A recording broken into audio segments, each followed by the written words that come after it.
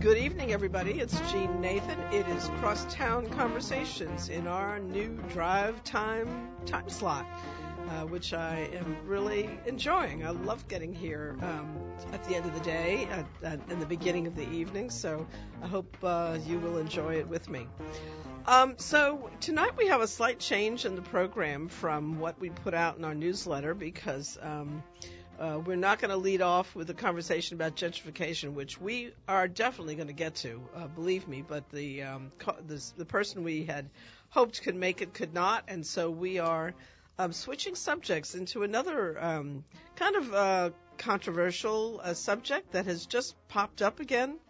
And I've got John Kerfel is on the phone with us from the Holy Cross neighborhood, which is the neighborhood that is going to be most impacted by a possible, I don't know what the right word is now, John. I don't know if it's still, the word is widening, but certainly work on the industrial canal that is meant to make it easier for barges and ships to get through that canal, but which can definitely have an impact in the neighborhood. And from what I understand, you and some other folks in the neighborhood are taking a hard look at this. So give me a little bit of a framework for our conversation. And what exactly is it looking like the Corps would like to do now with the canal? And I know this is not a new issue. You've been out there on this before, and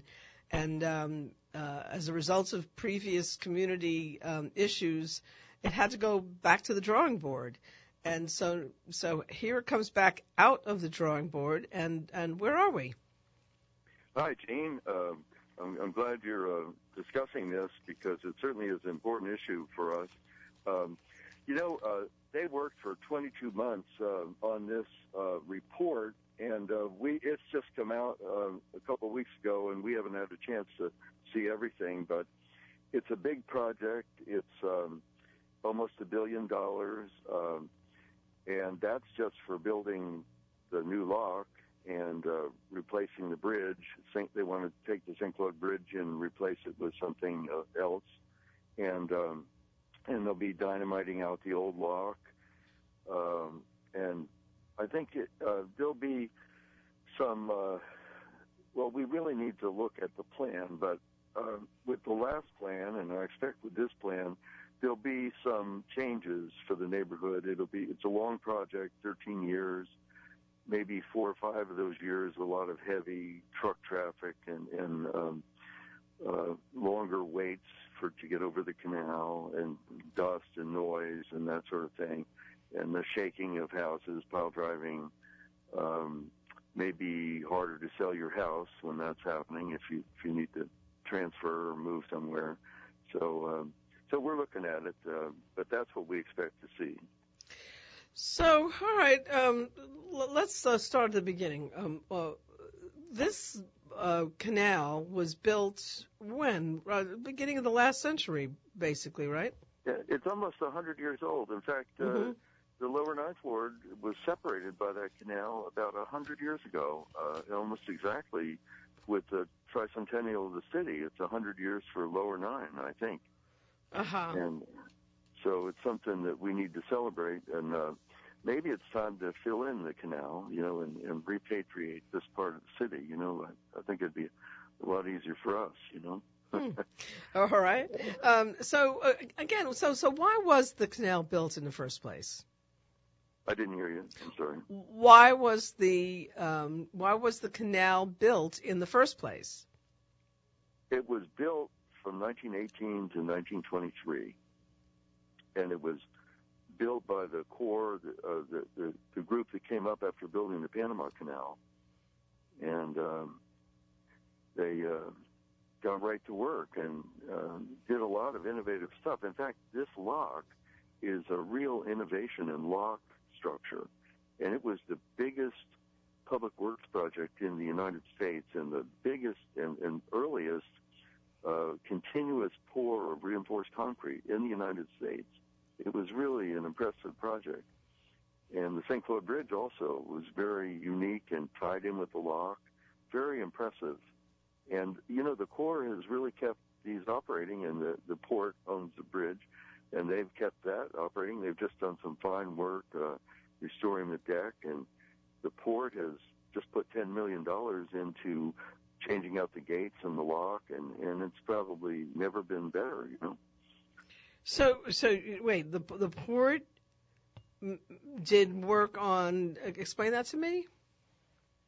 I'm sorry, come again? What was the work that the port did? He's having trouble hearing me. Yeah, it's a bad connection. Yeah, sorry, John. We'll try to make it a little better. Okay. So again, I'm still trying to understand why it was built. So you understand that I got the idea that it was innovative, that it was a big project, but why? Gene, I'm not hearing you. I'm sorry. I'm not sure what the problem is. Okay, go ahead. Can you hear me now? A little bit better. I always sound like a Verizon commercial. Can you hear me now? Okay, John, tell me what your chief concerns are about the plans now being discussed. I was trying to hear from you why they built it in the first place, for what purpose, and why now they feel they need to fix it and change it. Gina, I'm sorry, I can't hear you.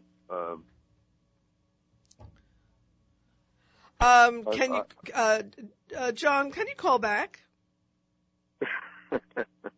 It's, yeah. Okay, I'm a little hard of hearing anyway, but. Okay, we're gonna disconnect and we're gonna call you back. Okay. All right. Okay. So let's see what we can do to fix this out. In the meantime, let me get Carol Leak, our next guest, into the studio, and we can see. Hopefully, we'll get John back, because this is a big project. It was in the first place. I'm presuming that the answer to my own question was that they built this to facilitate travel between Lake Pontchartrain and the river, and also, I guess, the industrial canal. I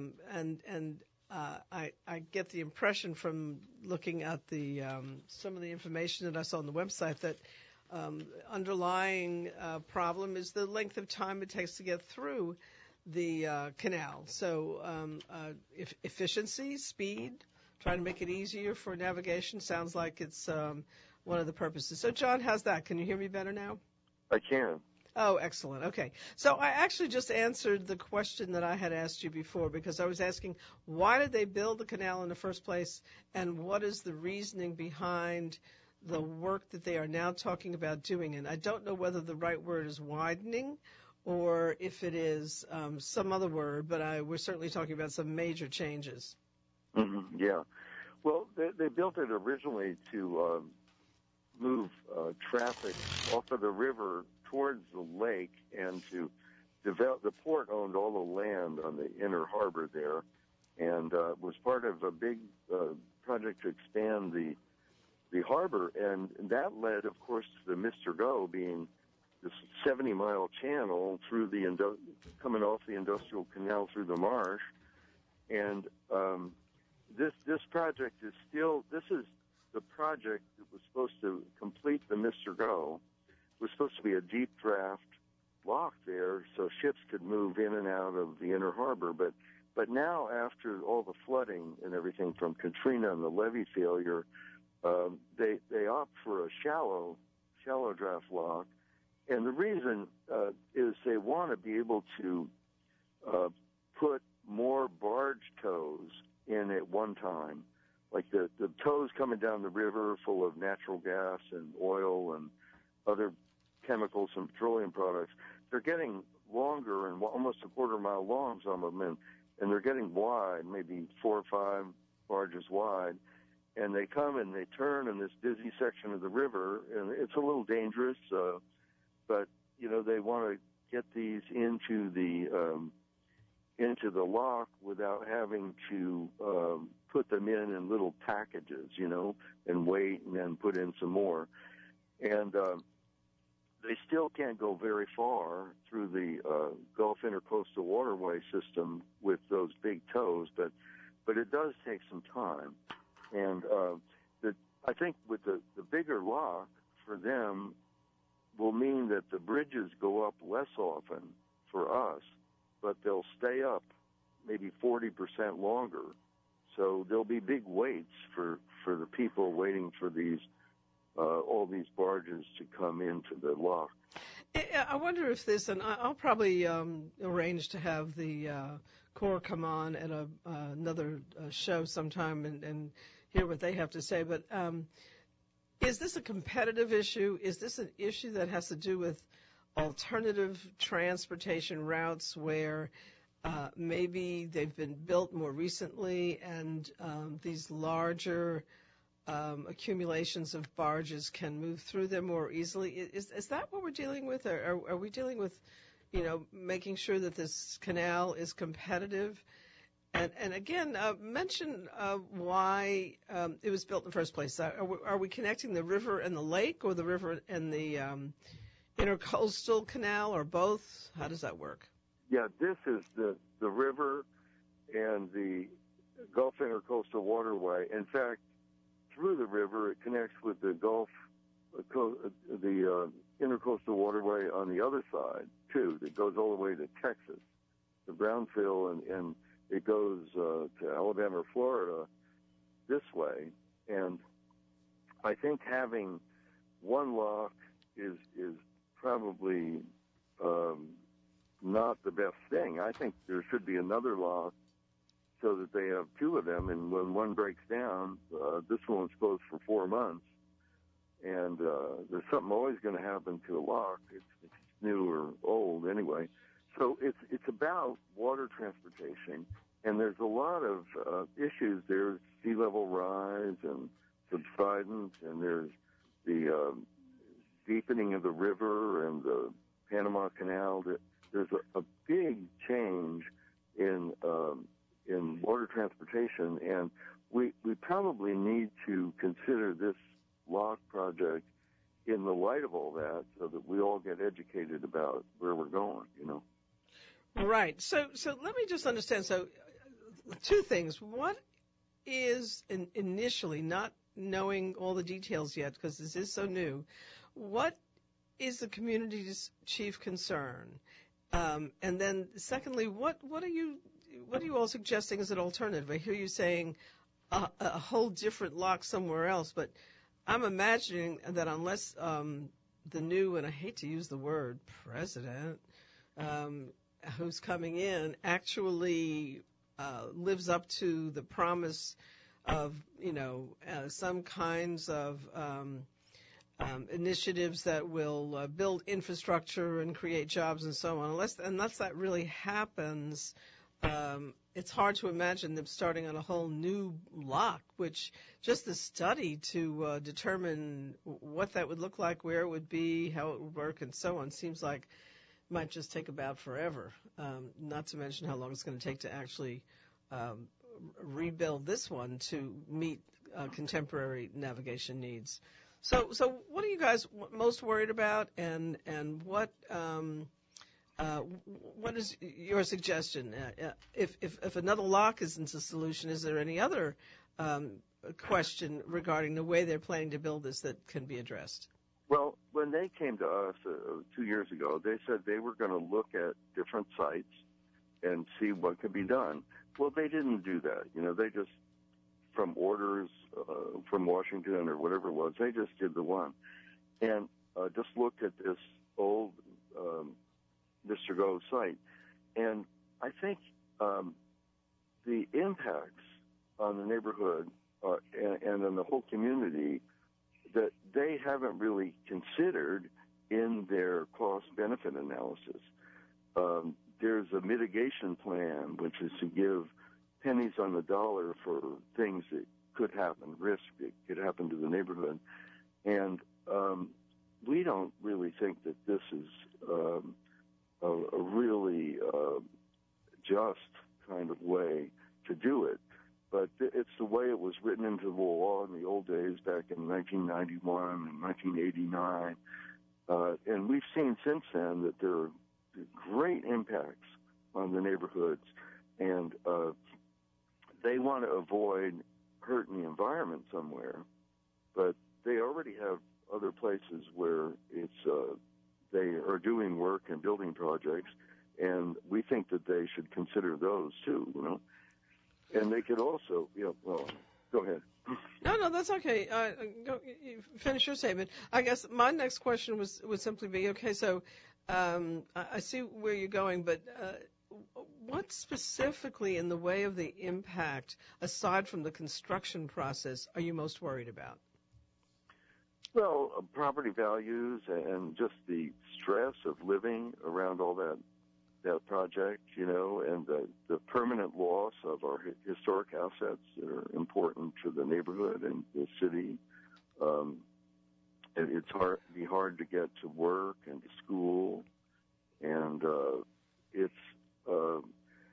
I think it's unnecessary to do a project like that and not look at the impacts, the real things that need to be compensated.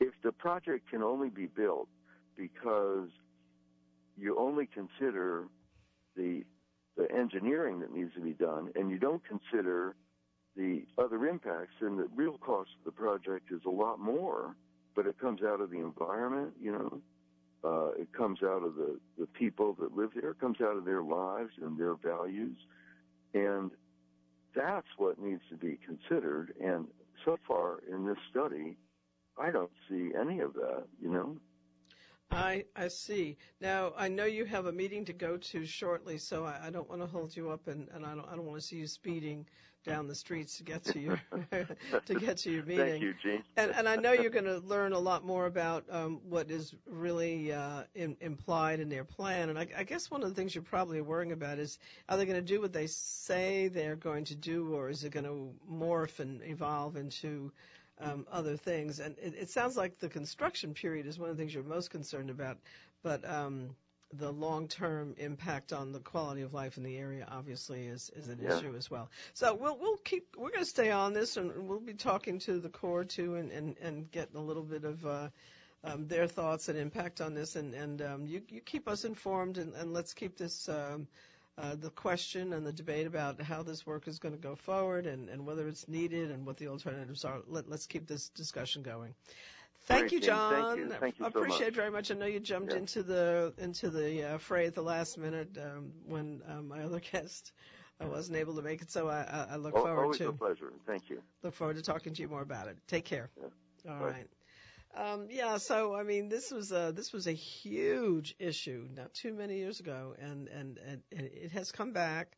The Corps was required to do some further environmental impact assessment, is what it's called, and now this is kind of where they came out of that. And I don't know enough about it myself yet, so I need to learn more. But as I say, we'll definitely hear from the community and from the Corps as we go forward, and make sure that we really unearth all of the underlying issues.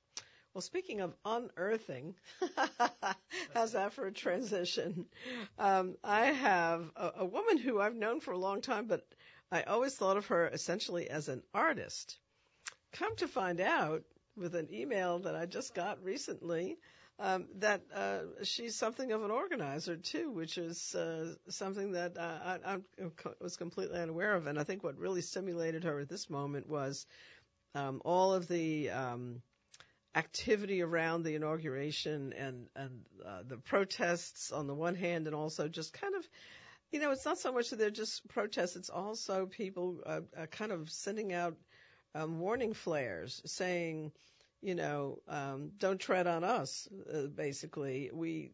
Isn't that part of our original, one of our original, it was one of the flags, I don't remember. Yeah, don't tread on me. Was it an American? Yeah, let's get this a little closer to you and make sure we can hear you. I have a low voice.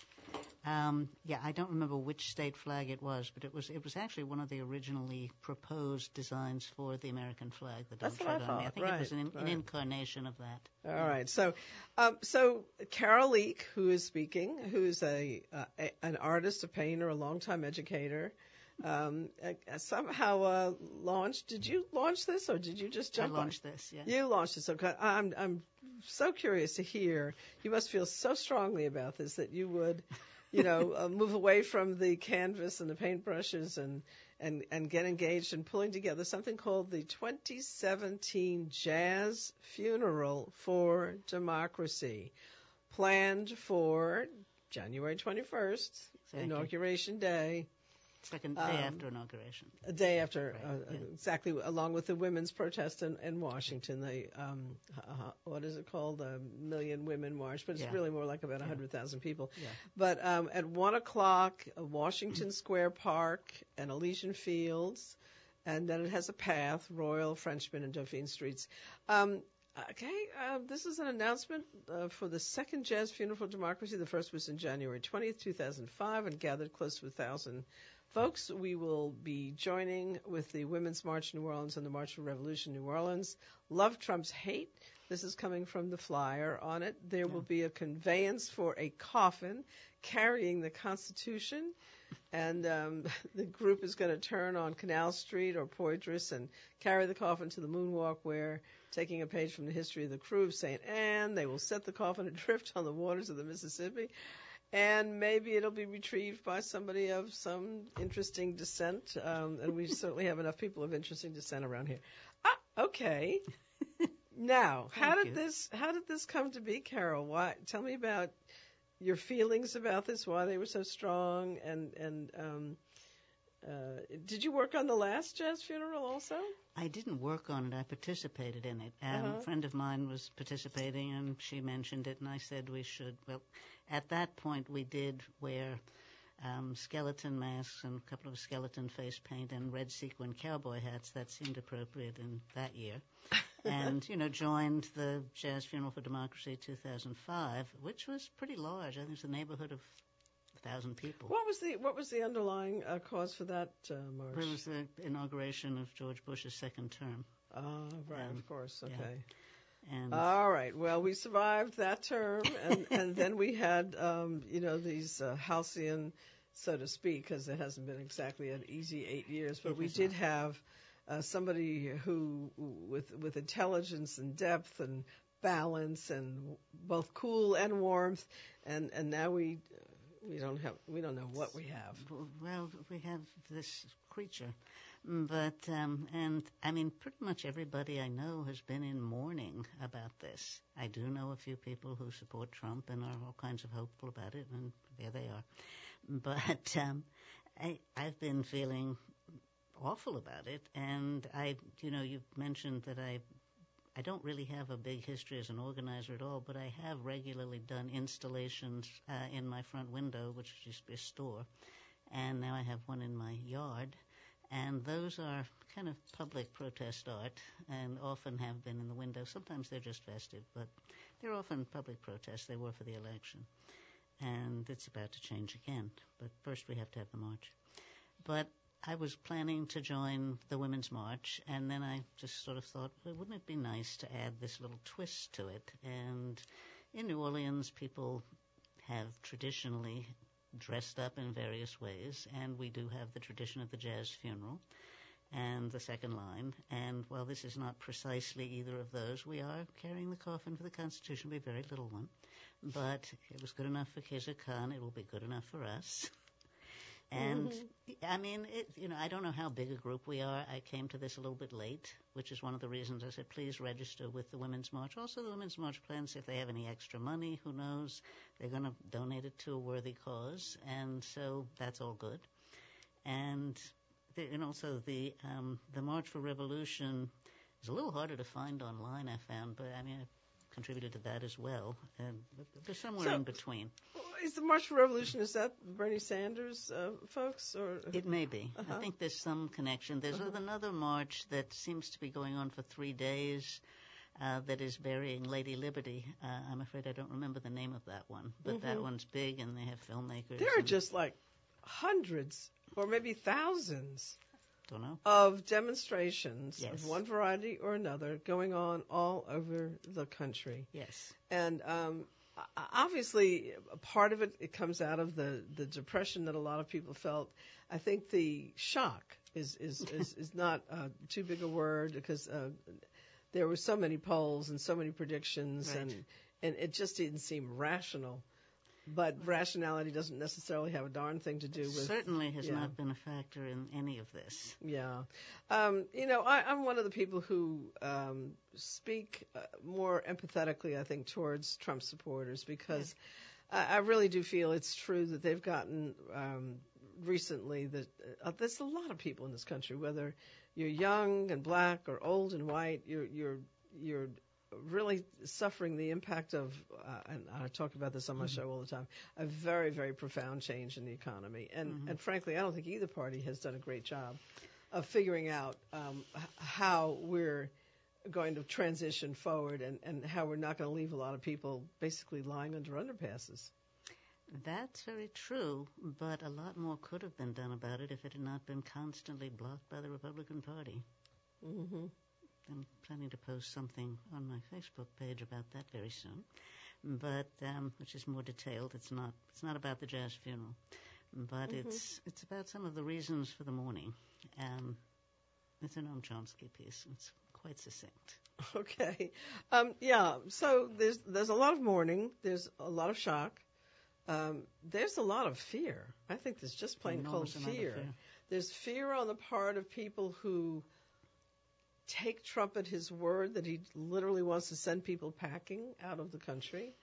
And I heard some interviews from some young Mexican children whose folks are not properly documented, who are literally afraid whether they're going to be able to continue to live in the country, whether their families are going to get broken up. And then I also saw some really interesting interviews with people who were deported, who are now working in Mexico, doing jobs that theoretically we could be doing in this country. That was one of the more interesting twists that I hadn't really thought about. But so, we're going to do this jazz funeral. Obviously, it's going to be one of the more visually dramatic events. This was the plan, that we would add a little visual richness and New Orleans flavor to the march. So give me some details on the flavor. Well, we have a couple of members of the skeleton crew joining us who are well known for Mardi Gras, festivities. And as I say, we have our little float with the coffin. And we are, I don't know how many people will follow my suggestions for mourners. I suggest that people wear black top hats and veils, or something signifying that they were mourning, with a slightly old-fashioned idea of mourning. People don't dress in black at funerals necessarily anymore. And that they should possibly wear skeleton face masks or face paint, or solid black or white masks, thinking along the lines of the Day of the Dead, which is very popular here. People parade the Day of the Dead just whenever. It's slightly bothering. Not just around Halloween. Slightly bothering. Yeah. I think, it reduces the specialness of it. But anyway, if don't have any volunteers to be horses for the hearse who won't actually be pulling it, but that would be a good idea. And other possibilities, if people don't want to invest in clothes or hats or don't have time to, you could be a reviled journalist and just apply a few bruises. Possibly an arm in a sling or a cast, if you feel like that. I think Office Depot sells little, convention badge things. You can just insert a press pass. And or you could be a gagged scientist if you have access to a white lab coat. Wouldn't have to have, but that's kind of a signifying costume element. And if you wish to be a person who is considered by some of the Trump supporters to be non-American, which would mean not Anglo-white, which I believe at this point is the majority of Americans. That you could also do. I can see how people wouldn't want to do that, but if they do feel like doing that I think could be very effective. And I was suggesting that people might dress as pussies grabbed. I know a couple of people who've done that. They did it for Halloween. They've done it. How does that explain? How does that look?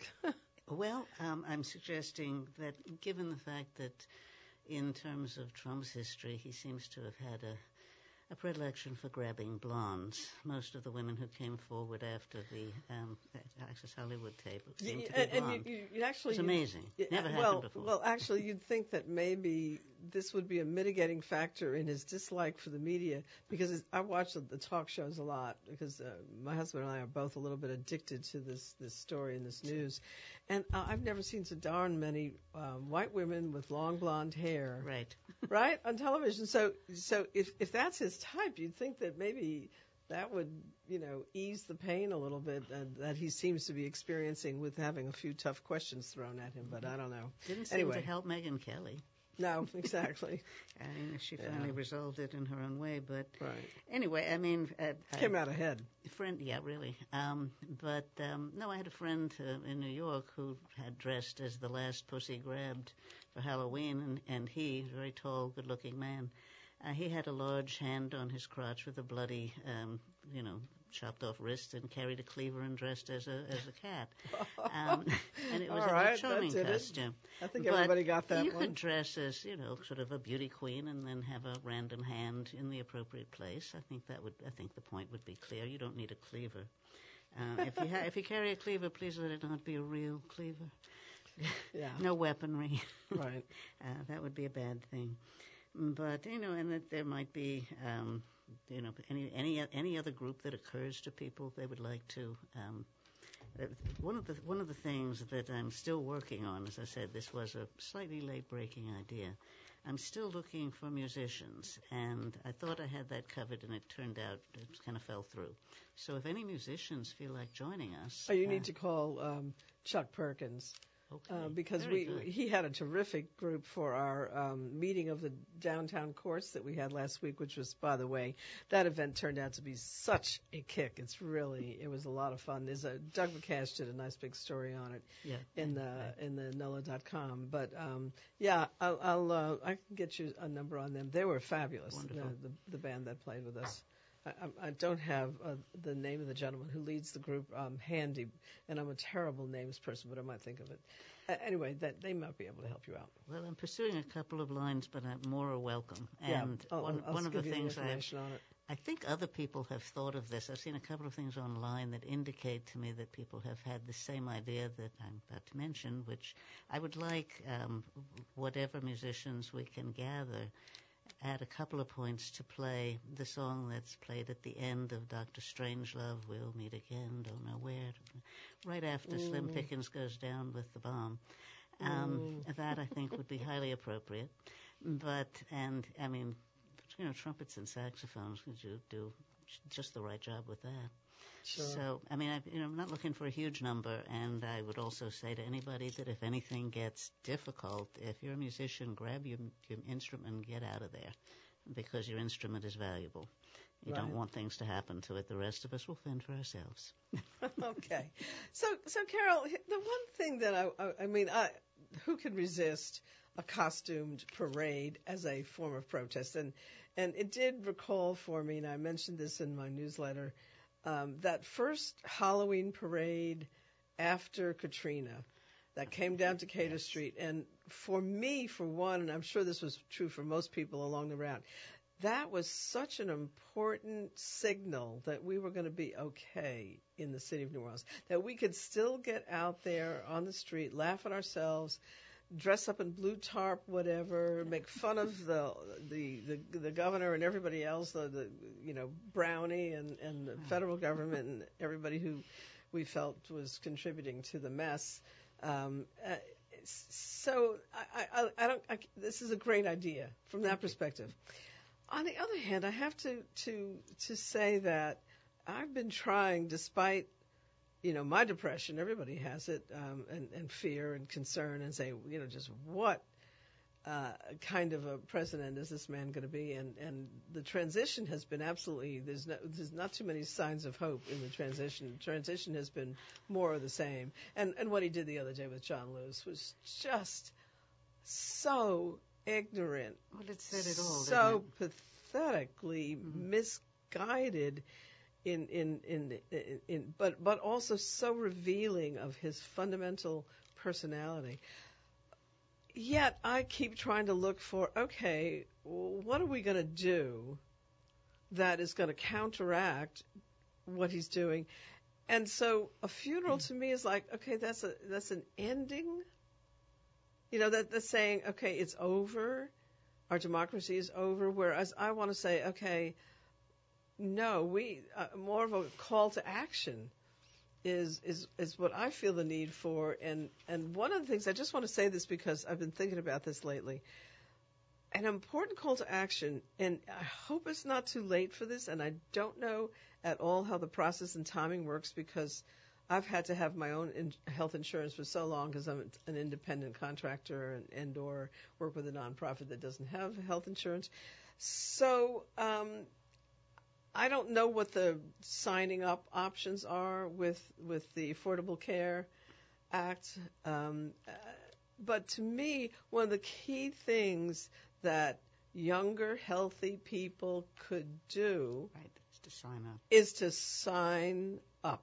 Right. That, to me, is as a call to action, is something you can do that is positive and supports the health care initiatives that we struggle to accomplish. So much work went into that, and again, the incredible lack of an understanding of how things work to say, I want this to be repealed and replaced immediately.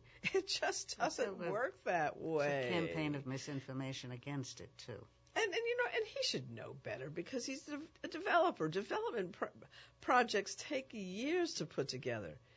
Whether you're Trump or whoever you are, they take years to put together. So saying, I just want to, repeal it and replace it immediately. Sure. Okay, right. So how do you feel? I mean, how do we reconcile this notion of a funeral and the end of something with actually the need for us to not give up and to call out for action and to go forward and figure out how we're going to, for one thing, address voting rights and address engagement. I mean, I think there was a lack of engagement in that election. A lot of people didn't come out to vote who should have voted. There's a lot of reasons for what happened in this election. Yeah, there were. Other than Russian interference, which was a biggie.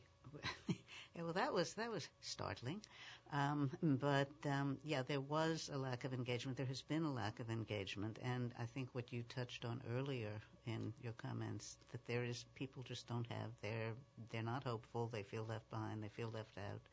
I've known a number of African American people who feel as though there's no point in them voting. They don't have they don't have a voice in this no matter what. It's I was Home Depot the other day and I did something about this project, the Jazz Funeral Democracy, and the young man who was helping me said, well, when has there ever been democracy in America?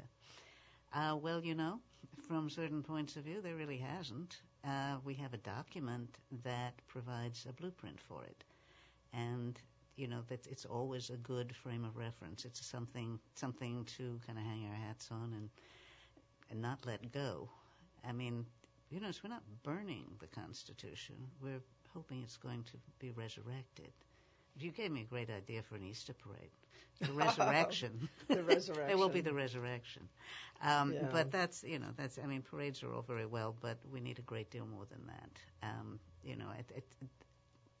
To me, this sort of event is to lift people's spirits. I mean, in my experience of people getting together in situations like this, it does. It lifts people's spirits. It makes them feel that if they get together, then possibly things can happen. And it is happening to some extent in the country. It's happening more than it was. I think Bernie Sanders was a huge contributor to that. Mm-hmm. But, and again, without a doubt, when you have a parade in New Orleans, even if it's billed as a jazz funeral, and even if we're, theoretically burying democracy, there's always an underlying sense of humor. Mm-hmm. And again, I would hope that some of the images from this parade would make it on the national scene and would again show the spirit of New Orleans and how we deal with adversity and pick ourselves up and kind of have a laugh and then go on from there. So going on from there is what I want to talk about for just a couple of minutes with you, Carol, because again, as I said at the beginning of the show, I think of you as an artist, and clearly there's artistry in this performance event, of course. Street art, public art, But you spend more time in a studio in front of a canvas than you do, pieces of paper. Dressed up in veils and black top hats out in the street. So. Take me just back for a second to what you're doing as an artist and how you see the coming years that you're going to be, again, continuing to work as an artist. Thank you. I would like to go back to the idea of the funeral and the idea of the ending. We'll keep on it. Because I think this is significant, and this is it. I mean, a couple of people have said, on Facebook, people will say anything. But it's been suggested, well, nothing died, and I would argue with that. It seems to me we have seen the death of civility in public discourse, in political discourse, and in, public/private discourse, which is a very blurry line these days. And that, I think, is it's a tragedy, and it has been a serious death. And it undermines the possibility of democracy, because democracy is about respecting the opinions of other people. It's about respecting the rights of other people. You lose civility, and that's endangered. And also, I think, the business of fake news, the death of anything, truth is always a moving target to some extent, but the extent is extremely significant. And what has now happened, I mean, the emergence of just people, there was a guy on TV talking about the fact that he sits in his basement or something, making up fake news for Facebook. He just does this out of some nihilistic inclination. And he was claiming to be cynical in some intellectual way. I wasn't really buying it. He just seemed like a kind of a lost soul. But that stuff, that has consequences. And if people can't agree on an approximate version of the truth, democracy is in deep trouble. And I think they're not dead, but in serious, critical condition, shall we say? I was going to say, even going back to the opening comment you just made, the death of civility. Without a doubt, civility is under attack. Oh yeah. Now, it's not just under attack from Trump. No. It's been under attack now for, I don't know, I kind of want to say maybe about a decade. The dominance of kind of the Real Housewife concept of, and actually even before that, Maury Povich's kind of shows where, you just have people sort of at each other in a they're really performances. And Jerry Springer. But yeah, all these characters. And there's a coarsening. People talk a lot about a coarsening of our lives. And then you have the Internet, which becomes a kind of like, I don't know, what would be the equivalent? Maybe when we were kids, we'd pass a note in class, and it would make its way around the room, and it would be derogatory, and you wouldn't know where it came from. That's so the analogy. Cover of the Internet, which allows people to just say terrible, nasty things. In fact, I fell out with a very good friend of mine since Katrina over an email that this person put out about my husband and I that was so completely off base it was ridiculous. If it was actually, I think they accused us of self-interest in a certain situation, and I said, man, I sure wish I really had a little bit more of a self-interest instinct. I wouldn't be so damn, not having the resources to be enjoying life a little bit more. But that Internet is. If you have a complaint with me, give me a call. Get on the phone.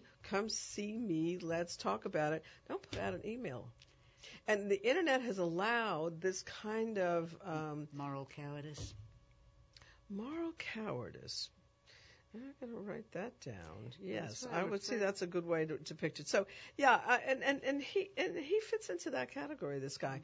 All right, but here's what I would say. It's not the death of civility, because I'm a big believer in the swings of history. Yes, indeed. The pendulum of swinging from one, and this is a hell of a pendulum swing we're going through right now. I don't know if I'm allowed to say that on the air, but this is a serious pendulum going from the incredible balance and intelligence and grace and all those words that we've been hearing so much of lately. Isn't it interesting how everybody loves Obama suddenly when they were giving him a pretty hard time just about a month ago. When there's now in the face of this change, started in 2009. But it's a dark age kind of that we're entering. It looks that way, perhaps. But we're going to come out of it. Mm-hmm. And sometimes adversity sparks that energy that it takes. I always use the example of the green dots after the storm and how it was when people were told they couldn't come back that they made darn sure that they got back. Did, yeah. Right? And so maybe this is going to bring out, again, that engagement that we have lost. I've been talking too much.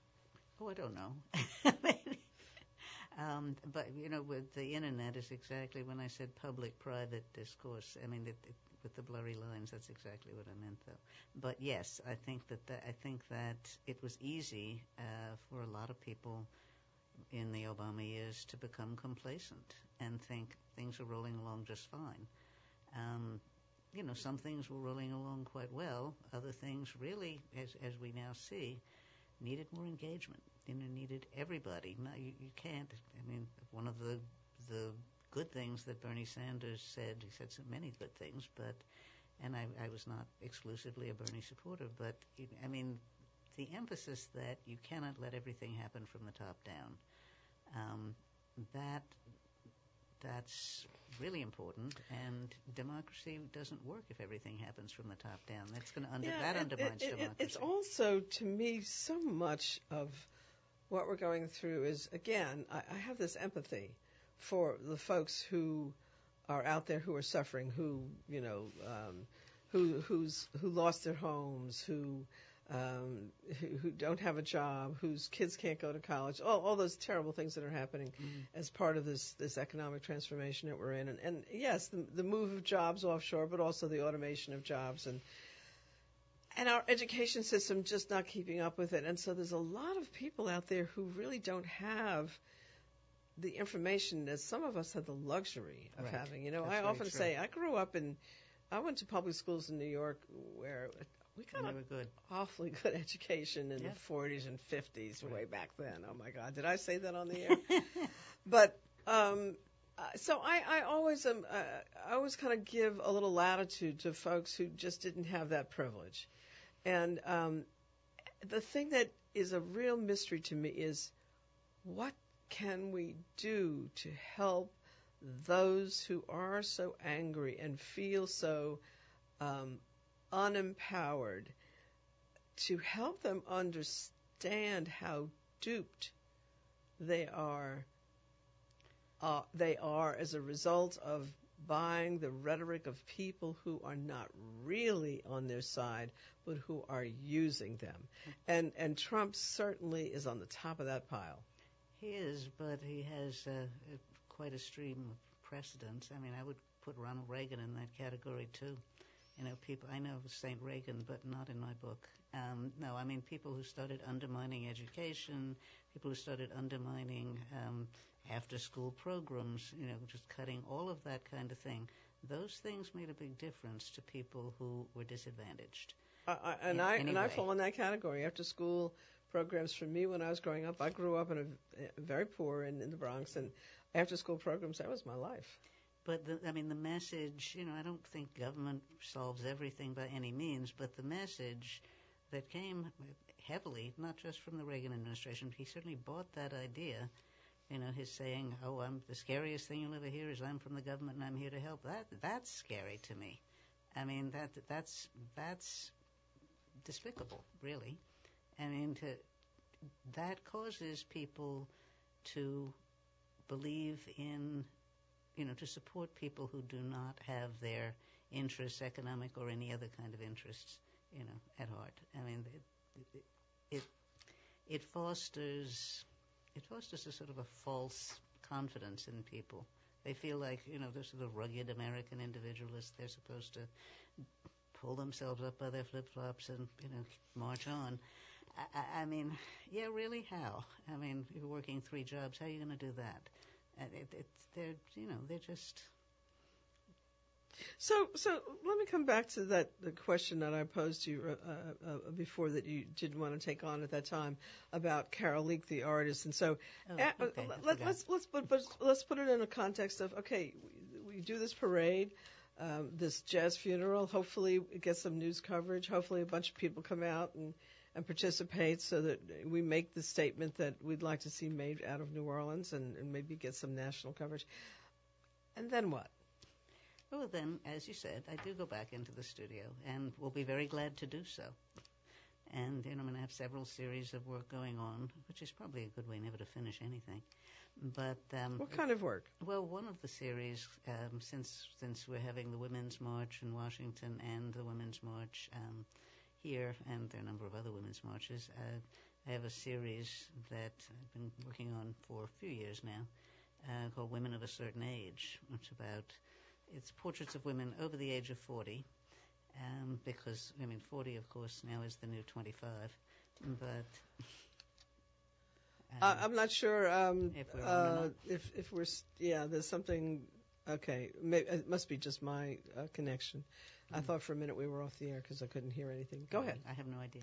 Yeah, I think it was just I'm fiddling around with this wire and I shouldn't be. Anyway, but the message that women do get, that after a certain age, you really are not of interest. You're not.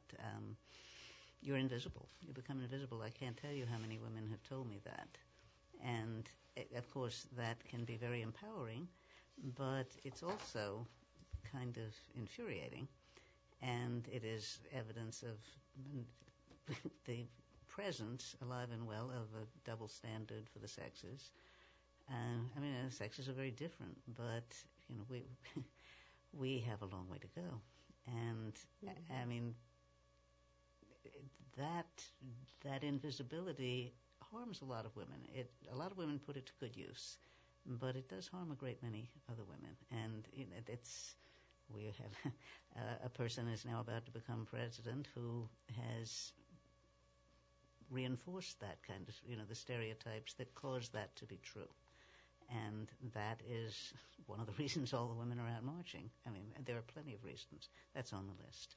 I think it's going to be really, really interesting, this whole women's movement, and in a way that there's a lot of protests out there, but women have taken the lead. Mm-hmm. And that's another thing that could very well come out of this, yes, is some kind of transformative thinking on the part of women and what their role can be.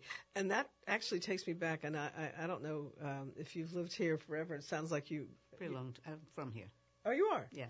All right. So you know about the women's, the Broomstick Brigade. So the Broomstick Brigade was a group of women in the, I think it was the late 50s, early 60s, who basically they wanted to sweep the bums out of City Hall who were corrupt. And that was a enormous transformation for the city of New Orleans, and brought in, I guess it was Chet Morrison, and a reform era in the city. So I don't know, maybe this adversity, and I think there's something in Chinese philosophy that talks about how adversity is in a way the root of new energy and change. And I think it's in every philosophy. Limitation is actually good for creativity. I got to think about that. It is. I'm not one who loves limits, generally speaking. Well, they exist. They're going to be there. And, responding to that is often a very good thing. Okay, so women of a certain age, and what else are you working on? Well, my series also ongoing for a while, Nudes with Guns, which sounds... News with guns? Nudes with guns. Nudes. Yeah. Okay. It actually, it came from a slightly odd place. The late Robin Pellegrin and I curated an exhibition, Women with Guns. It was at El Delgado right after Katrina. It was supposed to happen immediately after Katrina, but things got postponed, understandably. But the Nudes with Guns came about after a gallery dealer in a southern city had said she'd asked if I had more landscapes that she might show, because I'd done a lot of landscapes. And that, by the way, is mainly how I know your work is through your yeah. landscapes. Yeah. I haven't actually been doing them for a while, but I'm just about to start one in a couple of weeks. Okay. So, and I'll be glad to go back there. I actually love doing them. They take a long time. To say academe kind of caused it to take too long. That wasn't the only reason I did other things. I had other things I wanted to do. But that was a factor. No, but this I said, well, I don't have any landscapes right now because things are sold or things are in progress and they take a long time. And I said, I have a lot of nudes in watercolor. And she just, without missing a beat, said, oh, I can't sell nudes in the Bible Belt. And it struck me that, it's very true. We live in a country that thinks that the sight of a naked body is more dangerous than a loaded gun. And hence the Nudes with Guns. I mean, it's a weird juxtaposition. It may not, if you look online, you see pornography with nudes with guns. It's rather startling. But it was not what I had in mind at all. But actually, it's a ridiculous juxtaposition. So is this a working towards a show of that work? Yeah. And where and when is that going to be? Don't know.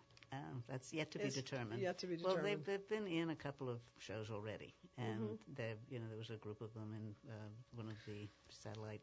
So Carol, it sounds like your work is also right now definitely engaging you in your social discourse. It is. Also, it's not just I don't want to say just, but the work is delivering a message. Yeah. It's not entirely being done in an ivory tower. Carol, you have a website? You know what? I don't. That's in progress. Okay, Facebook? I do have Facebook, yeah. Okay, so Carol Leake, Leake. Yeah. People can check you out. They can. I don't have any work posted, though, except the series that connects to the jazz funeral, which is the Danse Macabre series.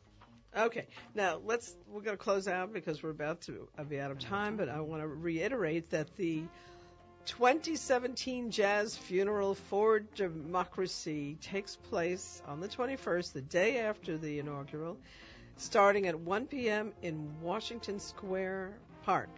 And if you do want to get some more information, you can call 899-8877. That's easy enough. I would recommend the 782 number.